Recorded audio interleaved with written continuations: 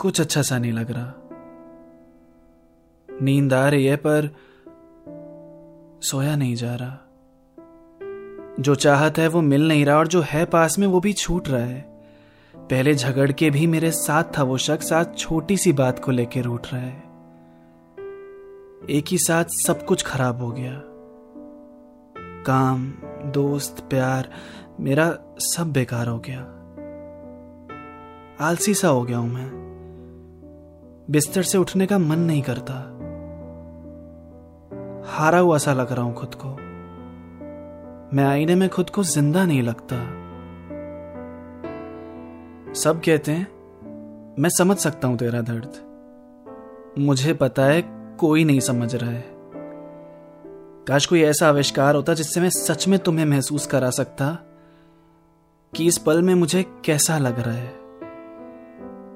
सब जिंदगी में कुछ ना कुछ कर रहे हैं। जो नहीं कर रहा उसको पता है कि उसे आगे क्या करना है। सवालों के जवाब कैसे मिलते हैं? मैं खोया हुआ क्यों हूं? मैं कैसे मालूम करूं कि मुझे क्या करना है?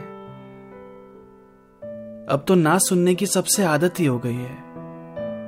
पता नहीं कोई मुझे अपनाना भी नहीं चाहता। कभी कभी बहुत गुस्सा आता है मुझे मेरी किस्मत पे। उनसे मिलवाना ही क्यों जिनसे जोड़ना नहीं होता। कहीं मन नहीं लग रहा वो अलग बात है। मेरा मन उठ गया यार। ऐसे में क्या करते हैं? जो दिखाई दे उससे तो लड़ भी लूंगा मैं, पर जो दिख ही नहीं रही है परेशानी मुझे, उससे कैसे लड़ते हैं? सब कुछ जबरदस्ती का लग रहा है मुझे। जीना मुश्किल सा क्यों लग रहा है मुझे?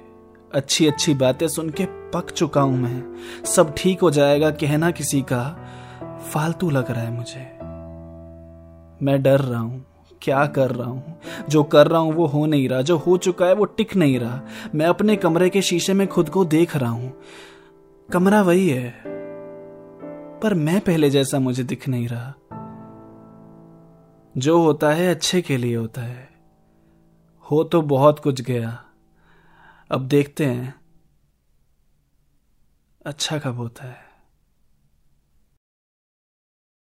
You can also subscribe to my YouTube channel, Rhyme Attacks, and don't forget to follow me on Instagram @Abhash19.